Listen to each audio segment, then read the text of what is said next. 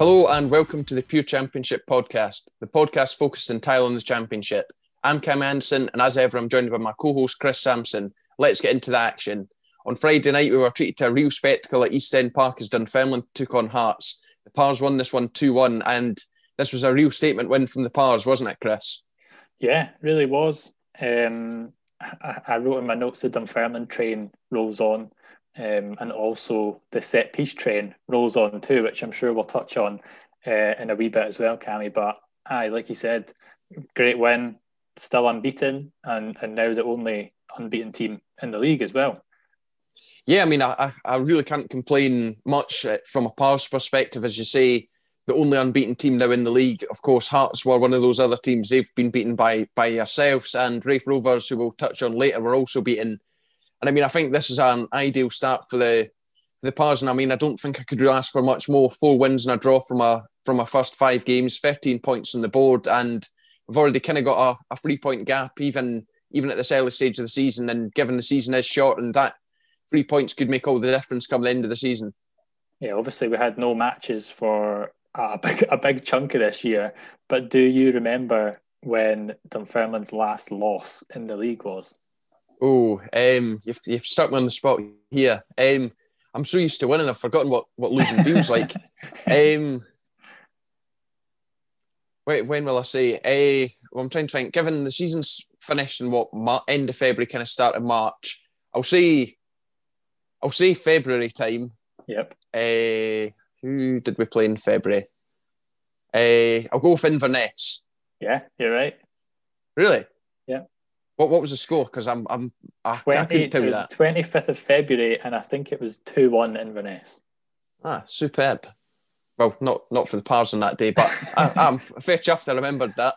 I think one of the things I wanted to ask you about was, like, we've seen, even just when we were speaking about them on the podcast last season, we've seen Dunfermline go on similar runs like this in the past, and then it all kind of starts to unravel sometimes as well. I'm thinking back to even the season before last too, when you had that amazing run, I think, when Stevie Crawford kind of first took over, didn't you? And then it just all started to, you couldn't win come the end of that season.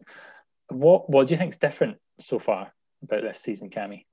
I think the fact it's now pretty much entirely Crawford's squad. When he first came in, I think maybe he wouldn't come out and say it, but a lot of those players had kind of down tools at that stage. A lot of the kind of contracts weren't going to be renewed, and maybe the Pars kind of communicated that too soon to them, and they were like, well, I'm not going to bother playing. And that was pretty abysmal. So last season, Crawford kind of put his stamp on the team, and we did have good spells. We did kind of have a spell where we kind of performed poorly, but I mean, this season barring maybe one or two players, it is entirely Crawford's squad, if I'm not wrong. And I think that's the difference. Crawford's spoken really kind of strongly about wanting all the right players in. They're meeting the players multiple times, and they're wanting to make sure that the kind of right characters and players who want to be here, not just players here to pick up a wage, which was perhaps a wee dig at players who we previously had at the team. And I would agree with him. There were some. I'll not name them, but it's a tricky one. I find it quite hard to believe that the Pars have not kind of shit the bed yet. I mean, I know we've not had football for the best part of 7 months this year, but if the Pars somehow managed to go between January 1st, 2020 and January 1st, 2021 without shitting the bed, that would be a minor miracle. As I said, we've barely played football this calendar year, but I think that's huge and would really kind of show the improvement that the Pars have made, obviously, a few seasons in since a promotion, and things are kind of settling down now and kind of looking up. So yeah, really kind of chuffed. Yeah, I think it's obviously a great start to the season. Yes, as much as I hate to admit it, I think I'm starting to dislike Dunfermline more as we do the podcast. But mainly it's just to wind you up, to be honest. So I think you can't argue against the start to the season that they've made. And I think one of the big things we've talked about quite a lot is that tactical flexibility, haven't we, so far? And I think I definitely spotted that again in this one. You obviously saw Kevin O'Hara starting on the bench. Declan McManus led the line. Stephen Whittaker kind of screening that defence in a kind of a 4-1-4-1. And Kyle Turner was, I think you'd probably agree with this, and you were going to say as well, Kyle Turner, best game in a Dunfermline shirt?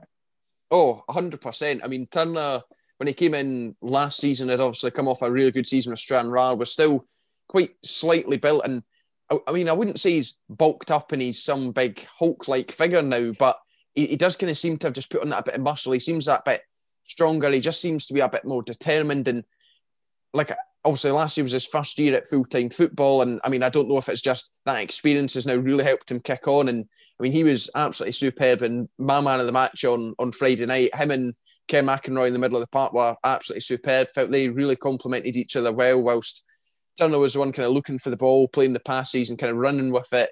McInroy was very much playing the kind of disruptive role. He was intercepting, getting himself stuck in. And I mean, he played a few right passes as well. And I think that's a good partnership. And then obviously, as you say, Whittaker kind of playing that kind of screening role in front of the defence meant we were really solid and kind of limited Hearts' chances. They had a few kind of corners. Mihai Popescu, unfortunately, perhaps the unluckiest man in the world, hit the bar twice from corners. And then obviously he then deflected Dunfermline's opening goal in. So a night to forget for him. But yeah, Kyle Turner was absolutely superb. McInroy was superb. And to be fair to the Pars team, I felt they were absolutely superb. We really kind of stood up to the occasion. And kind of previous seasons, we've really panicked against big teams. Obviously, Dundee United were a kind of bogey team for us for several years, whilst other teams seem to take points off them, no bother. But I think, it's a huge statement that we've managed to do this to Hearts. So what about Hearts then? What did you think of them? I thought they had a few chances. Obviously, you've touched on Popescu's couple already. You had that Elliot Freer free kick as well that I think just went over. And I mean, don't quote me on the XG of this chance, but Stephen Naismith's header, like when Hearts had already 2-0 down, to be fair, like lovely ball in from Michael Smith, but Stephen Naismith surely 9 times out of 10 puts that in the back of the net. And that's a bit of an earlier kind of consolation for Hearts that they could then kick on and potentially get an equaliser in it. But yeah, obviously hits it straight at kind of Owen Fon-Williams, and it doesn't go in the back of the net. But I just, the biggest thing for me was thinking, like looking at Hearts' team, watching the match, how many of these Hearts players excite you, Cammy? Like, I think I've touched on Stephen Kingsley like before. I mentioned that I'm a big fan of him. Craig Halkett, probably if Hearts get back into the Premiership, he's probably knocking on Scotland's door again if he plays well enough. And then Naismith and Boyce can be good on their day, pretty missing in this match, to be honest. And then I'm not really sure why Andy Irving isn't starting every week over either Andy Halliday or Ollie in that midfield, but Hearts fans might tell you differently with Halliday and Lee, but I'm not really sure what I think about them yet. And yeah, I'm just a bit, like, do you know what I mean? Like, it's just a bit meh at the moment, and maybe that's because they don't have those kind of flying wingers. Like, they've been out injured. Like Jordan Roberts made his return in this one. I think it'll be interesting to see if he starts. Tonight, as we're recording this on Tuesday, but last night, if you're listening on Wednesday when this comes out. And then I think Josh Ginnelly was back in training, but I think I spotted that he got kind of pulled out of training as well. So it'll be interesting to see if they get a bit more exciting again when those wingers come back and they're fit and they're firing. But I'm just not excited by this Hearts team, and it looked very kind of second gear for them on Friday night. Yeah, I'm not very kind of excited about this Hearts team either. They're not very appealing to watch. I did see a few folk on Twitter kind of suggest, are they kind of Robbie Nielsen's Dundee United Mark II? And I mean, I think that first game versus Dundee kind of seems a bit of an anomaly. Of course, you've mentioned the two wingers, and kind of the pace and the directness that they played with that night was frightening. And that is like that'll be a hard performance for anyone to kind of beat this season, because it was some absolutely lovely football to watch. And I mean, since that Dundee game, they only just got past Arbroath 1-0. They really struggled up there. I felt a bit flat again, and then they beat Inverness 2-1. And I mean, it wasn't exactly a fantastic performance again. It was a really kind of boring match again. And yeah, it'll be really interesting to see when the likes of Roberts and Ginnelly are both kind of on the park together. And I think if Boyce and Naismith can get kind of firing on all cylinders, that will certainly change their fortunes. I think they've left a lot to be desired with their performances so far this season. And they never really had the impact I expected them to on that game on Friday. Boyce perhaps has a bit of an excuse. He was on national team duty, so maybe a little bit tired there. But yeah, it wasn't kind of the best of performances from Hearts. And I think these are games that will determine whether Hearts kind of win the league. I know we're still only early doors, but like the kind of promotion rivals, they need to be beating them because it is a shortened season. So, as we've said so many times, teams cannot afford to be slipping up kind of long and in the long run, and they've just really got to take points and get as many points as they can and do so quickly. And before we move on, I've got to say I've got to laugh at Michael Smith as well in this one when the Pars kind of near the end were substituting players. Smith moved perhaps as quick as he did all night as he started shepherding the Pars players off the park. And yeah, I hope to see him do that when Hearts are leading games. It was a bit weird. I just wanted to say before we move on to the next match, like, for the love of God, will somebody mark Ewan Murray from a Dom Thomas corner, please? Like, Stephen Kingsley, I think it was, lets him go for this one, which is obviously surprising.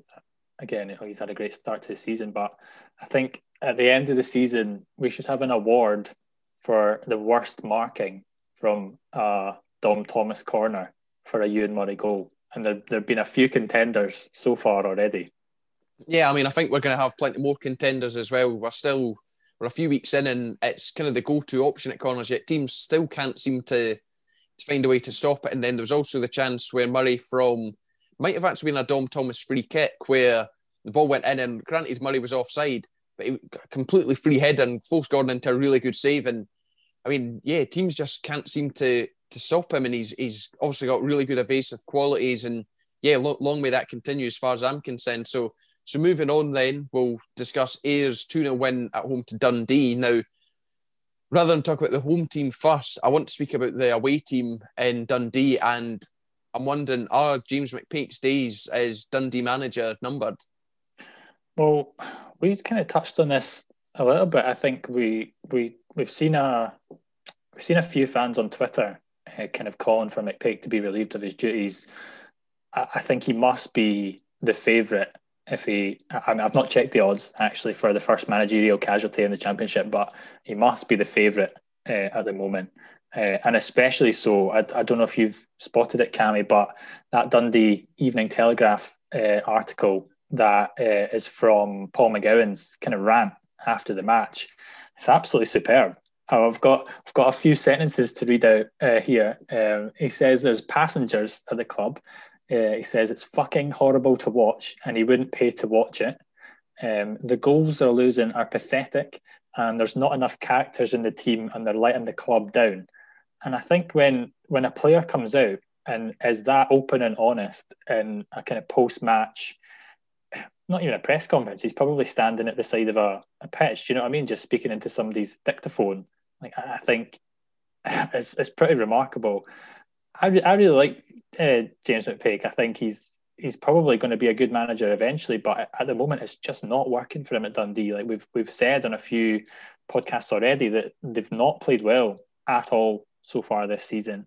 I thought they looked a little bit better in this one, but obviously were kept out by kind of Ayers' good defensive work, which again we'll come on to when we talk about Ayers. But what do you make of the kind of how they've gone and how this match went for them? I mean, it's been a rotten start for them. I did see a kind of few stats floating around. McPake's just won 12 of the Championship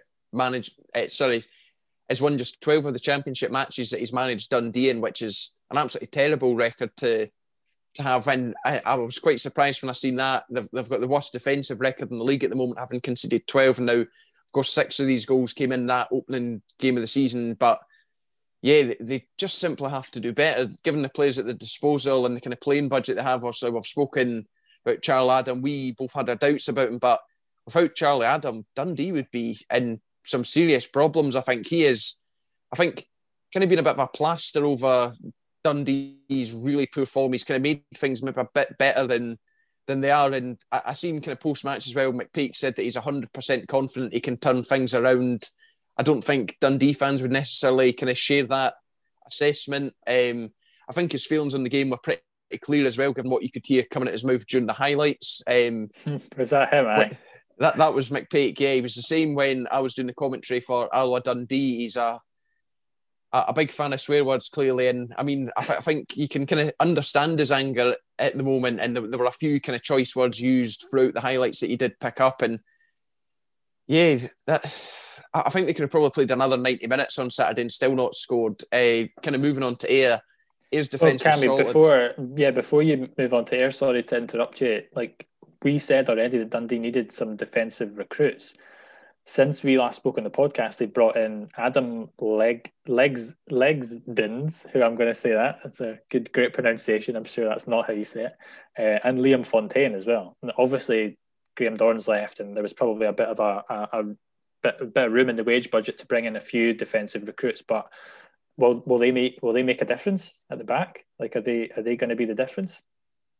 I'm not too sure. I can't say I'm too familiar with Lesgins or whatever we're calling him. I think he was kind of sitting as a reserve goalie in the Premier League for a bit. Was it at Burnley? So he's a classic kind of third choice goalie down. So it's like he's not really done anything for a few seasons, and whether it makes a difference, I'm not too sure. Fontaine, if I recall correctly, was part of the Ross County team that won the championship, and yeah, he's obviously sat out for a few months without a club, so he might take a bit to get going. And I think they need that kind of experience at the back. Obviously, you can never have too much experience in my eyes, and whether it makes a difference, we'll also need to wait and see. But going back to Ayr, as I said, I didn't think Dundee would have scored if they had another 90 minutes, and probably if they had another 900 minutes, they probably wouldn't have scored. Ayr, although they gave up quite a few chances to Dundee, they always seem to manage to recover. They always kind of manage to get that last-ditch block, or like just positioned better, and were able to maybe stop the cross that came in, or the kind of cutback or whatever. And got to give a shout out to Viljami Sinisalo as well. Sorry, Viljami Sinisalo. I mean, he was superb in this one. Made a few absolutely cracking saves in this one. The one that stood out to me was, I believe it was in the second half when Sean Byrne was kind of in the box in a penalty spot and absolutely bloated it. And Sinisalo done really well. And yeah, I think he's been a really good player. Obviously, we were impressed with him early doors, and yeah, a really good performance from him. And another thing for Ayr United was the fact that Michael Moffat grabbed his 100th goal for the club, and congrats to him. That's not an achievement many players will manage kind of throughout their career, and he's done it at one club. And so yeah, congrats to him for that. And I think another thing that I noticed about Ayr was the fact that they were very clinical. They had 5 shots, 3 of them were on target, and they got 2 goals from that. And that's kind of what you're needing in matches like this, whereas Dundee I think they probably had more chances, but didn't take them. Yeah, Ayr got their goals kind of early on, didn't they? And then just seemed to keep Dundee out for the rest of the match. Like, as you said, some great defensive blocks, clearances off the line as well. There was a few kind of scrambles from corners and set pieces, last-ditch tackles as well. And that's 2 clean sheets now in the last 2 since that horror 10 minutes against Morton. 2 clean sheets in the league, I should say. I think they conceded against Stranraer and the Betfred. But yeah, I think obviously a big improvement from them since that 3-2 defeat. You mentioned Sinisalo. I thought like initially he looked a bit flappy in this one. He was kind of coming out. I think he missed a few kind of punches, didn't connect probably as well as he wanted. But then, as you say, he pulls out that incredible stop from Sean Byrne. And I wanted to mention there was I really enjoyed the Ayr, included it in their highlights, but there was a kind of superb bit of shithousing, time wasting at the end of the match as well, where he just lets the ball kind of stroll into the corner of the box, keeps it at his feet for as long as possible, and then dives on it like he's made a dramatic save, which I did enjoy that. And yeah, like you said, Michael Moffat too. Like we're always talking about Luke McCowan in this Ayr side. He obviously is a pure championship favourite. He played a massive role in Ayer's opener, obviously for Cammy Smith. Had the ball in the net for a third as well, which was ruled out for offside. We do give Michael Moffat some praise, but maybe it's not enough, Cammy. Maybe we need to give Michael Moffat even more praise. I think I think I christened him false 11. He plays false 9. He plays kind of false 10 sometimes as well. He's just a very good footballer, isn't he? Yeah, I mean, he ruled back the years on this one and was kind of more like the striker he was a few seasons ago, rather than kind of, as you're going to say, the false 11 or kind of the kind of attacking midfielder linking things. And I think Moffat Moffat's form and the fact he is scoring will really help Bruce Anderson.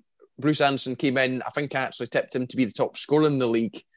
But for a number of reasons, things just haven't really worked for him. He's not really had many good chances. And yeah, I think that will maybe help him as much as it will probably set pressure on him as well, because if Moffat keeps scoring and other players are doing a bit, Anderson might struggle to get in the team. But going back to McCowan, I've got to say that piece of skill that stuck Jordan Marshall on his arse at the first goal was absolutely filthy. Just a wee ball roll, nothing too extraordinary, but it was just really, really nice to see that. And obviously a really nice ball on, to Smith. And then, as you said, unlucky to have a goal chopped off at the end. And I think this is the kind of Luke McCowan we wanted to see this season. We said they kind of need a Alan Forrest replacement, and if McCowan plays like this, they're certainly going to have someone who is just as good, if not better, than Forrest. Yeah, I tipped Ayr for second. I'm still going to stick by that just now, but I do think it is still kind of founded when, as you say, you do look at their bench as well.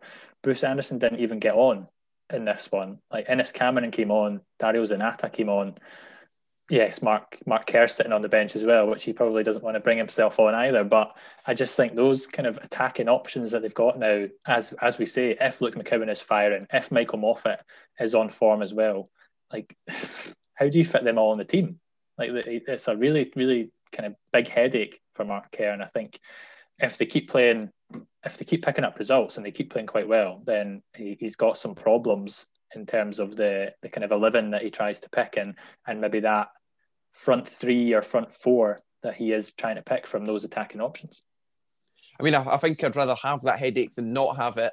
Obviously, all those options is a great thing. As we said with Dunfermline, lots of kind of tactical flexibility, and Ayr can have similar with all their attacking options. And I think I don't think having such a kind of bench with such depth can be underestimated, especially in this season. There's obviously the short season for about, that we've said about 5 times already on this podcast, but having that quality player that you're able to just rotate in and out and not really lose anything is huge. There's some clubs who must really envy the bench that Ayr and kind of some other clubs are able to put out at the moment. So moving on, then we'll discuss Queen of the South's 2-0 win against Alloa. Now, this was Queen of the South's first league win in the entire calendar year. What did you make of this one? Yeah, as you said, they finished 2019 with a 2-1 win against Ayr, and it's taken them since the kind of the midway end of November 2020 to grab their first win of 2020. And yes, it was quite a lot of not very many matches at all. Again, similarly to Dunfermline for a big chunk of that, but yeah, great way to pick up 3 points against another of the sides that hadn't had any wins so far this season. I think we've been quite critical so far of Greggy Buchanan's defending. In the last league match, he popped up with an assist that I think Finlay Jack described as Iniesta-esque. And then obviously he got his first league goal in this one here. I think he did well to stay forward after a corner that had come to nothing, and Queens took a quick throw. But I did spot Alloa's commentary, thought there was some hands on the back of Andy Graham, which I do like a bit of when Alloa get quite salty with their commentary and their Twitter game. So yeah, I did enjoy that too. I want to talk to you first before we just move on. Like, what did you make of James Maxwell getting absolutely clattered by Andy Graham? I thought it was a penalty, to be fair, and one of the biggest kind of mismatches of an aerial duel so far this season. Oh, it was an absolutely brutal clash. Like, when you seen them both hit heads, obviously Graham came off pretty bad from it as well. Also ended up running a bit for a bandage. That, you're not wanting to kind of see stuff like that. Obviously, last season, Ewan Murray kind of had a similar head knock when Dunfermline played Queen of the South at the start of the season, and I don't know if it's just that box that happens in, but it was not what you want to see. And thankfully, Maxwell's all right, and also the same for Graham. And I think going back to that first goal, that was something that I'd actually noticed prior to the commentary pointing out that Buchanan's arms were on Graham. Would you have chopped it off if you were one of the officials, or? Nah, I tend to let the benefit of the doubt go with them. I think it wasn't that obvious of hands on the back, but Yeah, I think you can see he did get a little bit of an advantage, but not one for me to rule the goal out, I don't think. Fair enough. And then obviously, I think that goal came at the ideal time for them. Also, just a few minutes kind of before the halftime interval. That also boosted their confidence, and then they started the second half in ideal fashion with McKee scoring a really nice free kick. And after that, Alloa really didn't do much. And I mean, you could kind of say that for the whole game. They really didn't create much. And I was messaging pure champ pal Kieran Mooney, and he was saying that Alloa were just really flat. He reckons they're needing some pace or directness up front with a kind of player like Kevin O'Hara or Dario Zanata, who both had memorable spells at the club. And I mean, I think I can definitely agree with him. Alloa still winless in the league. They've only got 1 point from the first few games, and I mean, I think it's too early to panic just yet. They're only a point behind Arbroath, and then they're only 3 behind Queen of the South. So it's far too early to start panicking, but it's certainly not the ideal start to the season. Alloa he's made a couple of sub appearances, obviously, but Stefan Skugel's sitting there on the bench every week at the moment. I do wonder why he's not starting yet, because he could be that player that Kieran obviously mentioned. He's the team are crying out for at the moment, because he is in that similar mould, kind of nippy, attacking minded player. I'm wondering why he's not getting a start yet. I think Peter Grant's been kind of introducing him quite slowly into the team, hasn't he?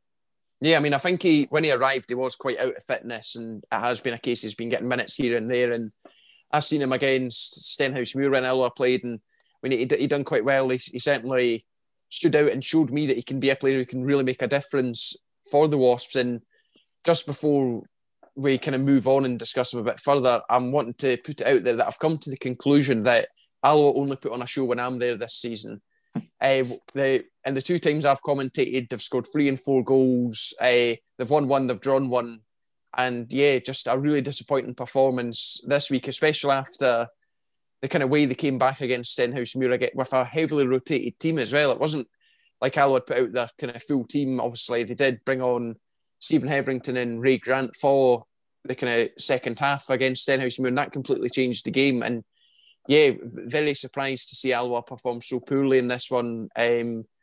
Also, I mentioned him earlier on, but Neil Parry made a return to action. Me and you are obviously both big fans of him. Obviously praised him before his injury last season, and I think it'd be fair to say he had a performance that he'd want to forget. He never really had much to do, but he didn't really move for that McKee free kick and didn't really get near to Buchanan's header either. And yeah, just a bit of a flat and disappointing day for Alloa. It looked like he moved in slow motion for Joe McKee's free kick. It was a bit of a weird one. I don't know whether he saw it late from it coming over the wall, but it did look like it was far enough out for him to potentially move over a bit quicker and get to that side. But yeah, it was a strange one. I thought Joe McKee had his best game for Queen of the South so far. I think he played a lovely couple of passes and obviously scored that free kick, as you say. But I think, yes, they got the 3 points here, but I'm still a wee bit worried about Queen of the South. I don't think Alan Johnston likes the options that he has.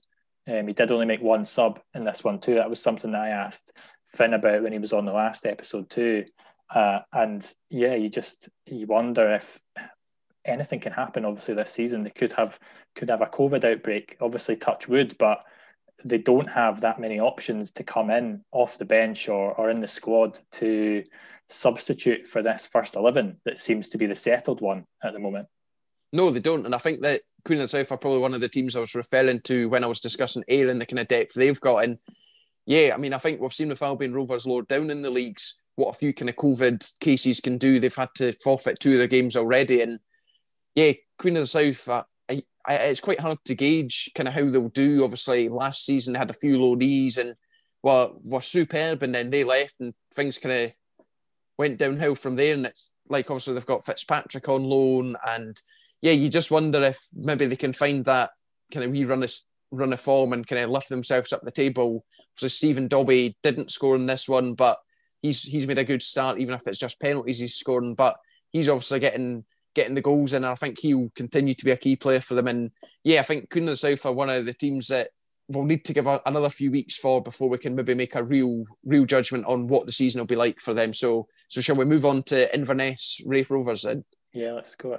So Inverness in this one won 2-0 over Raith Rovers. Surprise package, Raith Rovers, newly promoted this year, and they suffered their first defeat. But despite this, they're still sitting second of the table, so it's not all doom and gloom for them. What did you make of this one? My first reaction that I wrote down from watching this one back was, how good was it to hear some fans reacting to shots and saves and goals in this one? Like, I didn't think that I'd missed it as much as I had when I first heard it in the highlights, when Miles Storey cracked the bar with that kind of good effort in the first half. Like it was just the and then you just felt like you were watching a proper football match again after all the silence that we've obviously had to sit through for most of the matches that we've watched so far this season. I mean, that made a huge difference. Obviously, if you've been watching kind of other football, they've been piping noise in, and it just doesn't have that kind of same authenticity. That's a few of the production crew going in a van and shouting a few things, and like it's really not the same. And yeah, to have that kind of portion of fans, I'm not overly sure on how many were there. Obviously, COVID kind of meant that they had to be socially distant, and that also limited the numbers in. But even then, that made all the difference. And whether that spurred Inverness on to the win, I'm not too sure. But absolutely fantastic to see fans now back in at Inverness, and hopefully it's not too long until we see more Championship clubs with fans back in the grounds, given the kind of latest developments with regards to the COVID vaccine. So moving on to the kind of game itself then, I think this is a huge win for Inverness. I think they've bounced back really well since their opening day pumping from Pars. They then obviously got beat against Hearts, but they've managed to record draws with Ayr and then beat Arbroath and now Raith. So they've managed to turn things around quite well since that kind of start. And yeah, I think they could probably win this one by more than 2 goals. I think they came up against Jamie McDonald in inspired form. He made some really good kind of goal line saves. Maybe one of them a bit questionable as to whether that was in. I think it was a corner. I mean, I think they were deserved winners at the end of the day. Kai Kennedy was a real standout for me in this one. A lot of the highlights kind of focused on him and his time on the ball, and had a really nice spell where it looked like he'd kind of snookered himself, had kind of let all his options go away, was kind of getting closed in, but managed to kind of wriggle his way out of it and work his way into the box and then play that ball in, and it was hit out for a corner. But yeah, he was really promising. And one thing that, before I let you discuss Inverness, was the fact that Nick Todorov, who has started the season really well, remained on the bench for the whole game. Not sure if there was an injury problem there or what, but a bit of a strange decision, seeing as he scored 3 goals in his 4 league appearances this term. Well, I think he was kept out of the team by Miles Storey, to be honest, and I think that was his first league start of the season. He'd been out injured since the kind of opening Betfred fixtures. I think he had a hamstring injury. I thought he looked really lively, played a big part in both of the goals. We've said it loads already, Cammy, but if he can keep consistent, I think he can be a big difference for Inverness as well. Absolutely. Obviously, we talked about Aaron Doran coming back too. And yeah, those 2 players, if they keep consistent, if they keep fit, then they are massive to Inverness, and especially so, as you said, because they have, and because we've pointed out as well, they've got so many young players this season. Like, I think I spotted a few more people over the weekend getting on board the Robbo's Young Guns train. It was Owen that tweeted about Cameron Harper, Roddy McGregor and Kai Kennedy's link-up play. And as you mentioned already, Kai Kennedy's run, it was a great bit of kind of individual play from him. He's absolutely tiny. Like, I don't know what kind of height he is, but he's so small, and his centre of gravity must be so low, which helps him get by players so quickly. I think he's got some turn of pace. He looks like he could kind of, if Andy Graham was going up against him, he could go in between his legs pretty much, because he's so small. But yeah, I think they obviously impressed again in this one. And like you say, if it wasn't for McDonald in goals for Raith Rovers, then it could have been a few more.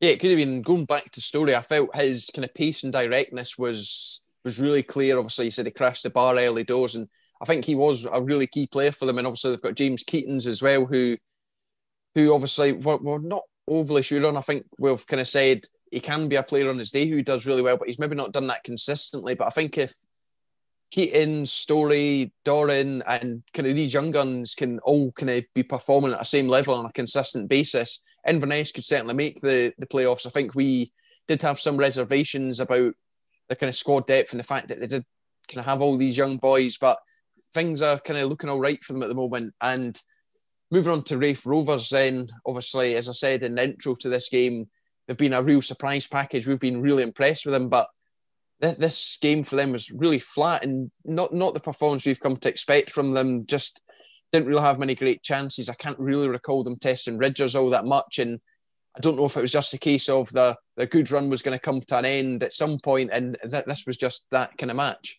Yeah, I think when Regan Hendry got dispossessed for Inverness's opener, obviously quite in the first half, you thought it maybe wasn't going to be Raith Rovers' day today, or on that day, because we haven't seen that at all in any of the matches so far this season. Regan Hendry's been so good; he kind of controls the midfield for them, and I do think that's obviously I'm over exaggerating a little bit, but it's the first time I've seen him kind of get dispossessed like that so far this season, and yeah, I think that was kind of the story of the day for them. To be honest, I think it wasn't their best performance of the season. I don't think they were horrific either, which is obviously a good thing for them. They didn't fold, they didn't concede 5 like a certain other team that played Raith Rovers, and I was still impressed by kind of the numbers that they got into the box to support Manny Duku at times. I think quite a few times Regan Tumilty's kind of rampaging down that right hand side, and he's got 5 or 6 players to aim at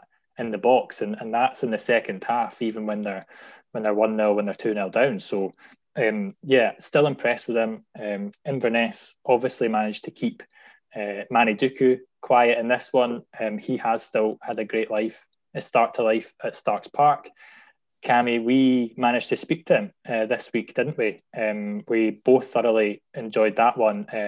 It'll be coming out later on this week, I think. Well, if you're listening to this on Wednesday, it'll be coming out tomorrow. If you're not listening to this on Wednesday, then go and find it on the Pure Football podcast feed.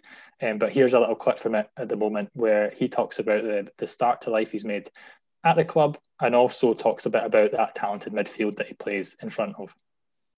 Do you feel that was quite similar in terms of how it's going for you at Raith? Everything obviously just kind of clicked. You've got the kind of support of the fans and the management team. Is that kind of what you need to perform to your best? Yeah, I think as a player, every player needs belief from the manager, obviously, because you don't want to be performing and then you every time have to prove yourself to someone else. You just need to feel free and do the best as you can. Not every time when you go there, you're already worried, if I don't do this, I'll be or subbed or not be playing or I'll be gone. So obviously, as a player, you need the support from the manager. And obviously, if you do, the fans will obviously love you with that as well. So that adds on top. So yeah, I feel like being here from day one, the manager and the staff, everyone has been so great. So that made it so much easier to just do well. And the group we have, the lads, all of them are so good as well. So everyone has been so positive. Yeah, touching on a few of those guys, I think obviously Raith Rovers are newly promoted to the Championship too. So Cammy and I weren't exactly watching them week in, week out last season, but obviously from the start that they've had, and just from these short few matches that we've managed to watch so far, you've got Dylan Tate standing out, you've got Ethan Ross on loan from Aberdeen, and I really like the look of Dan Armstrong as well. I think he's a great player. What is it like to play alongside these young guys in that midfield that are supporting you up front? Yeah, it's great to play with them because obviously there's talent. Everyone works hard. Regan Hendry, that is a very, very good midfielder who controls the midfield for us. And then obviously Dylan, Ross with energy behind, all of us working hard. And then Clicks as a forward and the wings obviously creating for you as a striker. So it clicks, to be honest. That was a great insight there from Manny, and we want to thank him again for speaking to us. And yeah, check out the full interview because it was a really good interview, and I think something that he says in this interview will really shock you. So it's 100% worth listening into. Absolute clickbait there from you, Cammy. But, there we go.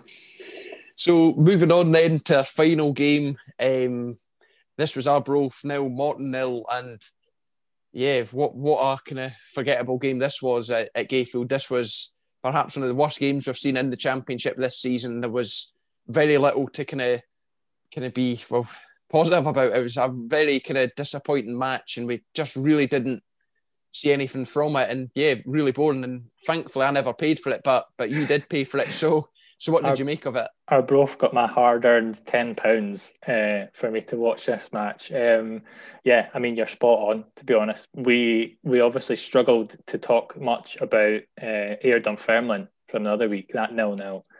This was exactly the same. Yeah, this was even worse. Yeah, I think it probably was. It's probably one of the worst matches we've had so far this season in the league. I think one positive that I can take from it is it's a clean sheet for Morton in the league, which obviously is a good thing after our last league outing, which was that 5-0 drubbing, which I like to mention on a regular basis now, just to remind everybody that it did happen. But yeah, it's actually 2 clean sheets in a row, because we kept a clean sheet against Partick Thistle in the Betfred Cup. Could have sneaked this one. Something did happen. Luca Colville cracked the post with a free kick, but that was basically the only good effort that we had in the full 90 minutes from both sides. I think the biggest thing we need to talk about is Dick Campbell's reaction after the match, which maybe he was bringing in so that some people would have something to say about this match. But yeah, I don't think he was too happy with Morton's style of play. Morton fans aren't too happy with their style of play after this one either. But yeah, I think obviously Dick Campbell pointed out that this was a full-time team coming to Arbroath, playing with a back 5 against his one man up front, which is obviously true. But my reaction was I didn't necessarily see Dick Campbell or Arbroath do anything to change the way that they were playing to try and work around Morton's system. Obviously, Morton were trying to keep it tight, and yes, whether that's the right thing or the wrong thing for David Hopkin and Morton to do, then that's another thing. But if I was the Arbroath manager, then I'd be looking to try and think of ways to kind of break down what Morton have set up against you like. And I think you look at the subs that Campbell made. Luke Donnelly came on for Chris Doolan with 20 minutes to go. Scott Stewart came on for Dale Hilson with 10 minutes to go. Those are basically like for like changes as well. He didn't. I think Dick Campbell said there was only one team trying to win the match. I don't agree with that. I think this was definitely both teams not wanting to lose this match. I mean, I think the way Morton set up, you'd certainly get that impression. I mean, I think playing with 5 at the back when you're up against one striker, it's quite negative, but ultimately that's the way Morton play. It's not, well, not in that it's negative. Well, he'll probably say it is negative in terms of the watching, but that's the system Morton are playing with. That's the way Hopkins kind of wanting the team to play with 5 at the back. And as you say, I think Campbell, I mean, yeah, he can be quite annoyed that teams are going up so defensive against his part-time team. Like, I can completely understand where he's coming from that. But as you say, he never really done anything. The changes, like, for me, when it's kind of 5 at the back, that gives me the impression you can take control of the midfield then because there's one less midfielder. Or, yeah, I mean, I think there was certainly things that Campbell could have done in this one. One thing that you did get treated to, though, was the spectacular sunset at Gayfield, which I think you said when we were texting about the match was the man of the match. In my interview with Mikko Virtanen, we spoke about Gayfield, and he also told me what it's like to play there. So here's a wee clip from that interview. So at Arbroath as well, you're playing at one of the most kind of iconic low league stadiums in Gayfield, obviously notorious for the kind of weather conditions that you're subjected to when you're playing there. How have you found playing there? There's been a few games where the weather's been very questionable, whether the game should be on or not. And obviously it makes everything difficult, even for us. But at the same time, it's a game of football. It's the same for both teams. So it's just whoever can cope with it the best on a day. Obviously we've got maybe sort of a reputation of like using the wind to our advantage, but we're really good football inside too when it comes down to it. So wind or no wind, we just deal with whatever's ahead of us. And but yeah, sometimes it is frustrating when you can't get out your own half and goalkeeper taking goal kicks and the dropping on the edge of the box and then just having to defend. But like I said, it will be the same for both teams. So so I'm not complaining about it. Usually for me, it's better the worse the weather is, because then all the like the sort of more technical players that like to get on a half turn and dribble and all that, they'll be less on the ball because the ball's probably in the air or bouncing around, which is better for me. So all in all, I'm actually quite glad when the weather's bad. Cammy, it was obviously great you getting to speak to one of our pure championship favourites that we crowned that title last season as well. How did you find the interview with Miko? Yeah, it was superb. As you said, a long-term pure championship favourite, one of the OGs. Miko was absolutely fantastic, and I've got to thank him again. We've thanked Manny, and it's only right that we also thank Miko. Miko's interview was really good, was very open, and I mean, yeah, as I said at the end of that interview, it's only kind of furthered my love for him as a player. It was a really good interview, so if you've not already seen that, check that one out. We also spoke about Arbroath's start to the campaign. This interview was recorded prior to this Morton game, but it wasn't like Arbroath went on and won this game. They're still kind of not really started the season all that well. Obviously, they had a really good season last year, and Miko certainly seemed more than confident that they can turn things around. So here's the clip from that one.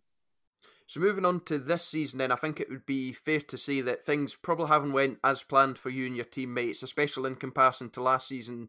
Obviously, we're only a few weeks into the season. Are there any worries? Are you confident that things can be turned around and you can maybe have a similar season to last? Yeah, I'm definitely confident. If you look at our start, the teams we've had to play, obviously we had Raith Rovers away in the first game of the season. Us being part-time, having lockdown, it's obviously going to be tougher for us to prepare for the season as maybe the other full-time teams. And you see how well Raith have done this season already. I don't think it's a shame losing to them. Obviously, we didn't perform anywhere near the way we would have wanted to. And but at the same time, we had 2-3 really good chances to go ahead in the game, and that could have killed it from the start. So Raith away, first game of the season, is probably as tough as it gets. Then having Hearts at home and Inverness away as the next 2 games, that's probably as tough of a start as we can get. So for us to think that things are going really badly and we're panicking, I'll be wrong. I think, like I said, there's tough teams. It might take us a few games more to get going, considering we're part-time. So I think, like I said, us getting a point against Queen of South at home is massive for us to kickstart it all. I think we're the better team. I think we played really well in that game, actually. We should have come away with it with 3 points. But like I said, we're not looking whether we're going to finish in a playoff spot or we're going to finish in this position. We're trying to win the next game we got ahead of us, which is Morton tomorrow. So I think that's our goal at the moment, just to see how we do on a Saturday and then see where that takes at the end of the season. We're not trying to think too far ahead, and we're definitely not panicking. We know we're a good team. Our team is pretty much the same as last season, with a few different additions. So I think we're all a season wiser with the whole championship football. So I think that can only benefit us. And like I said, we've got going now. We've done well in the cup to get through into the next round. We've got our first point on the table. So I think we're just going to look up from here. That brings an end to this week's edition of the Pure Championship podcast. If you liked what you heard, be sure to leave a review and share it with your friends and family and all that. And it's very much appreciated. So we'll be back when there's the next round of championship action. And if you've not already checked out the Miko interview or the Manny Duku interview, be sure to do that. Thanks for listening.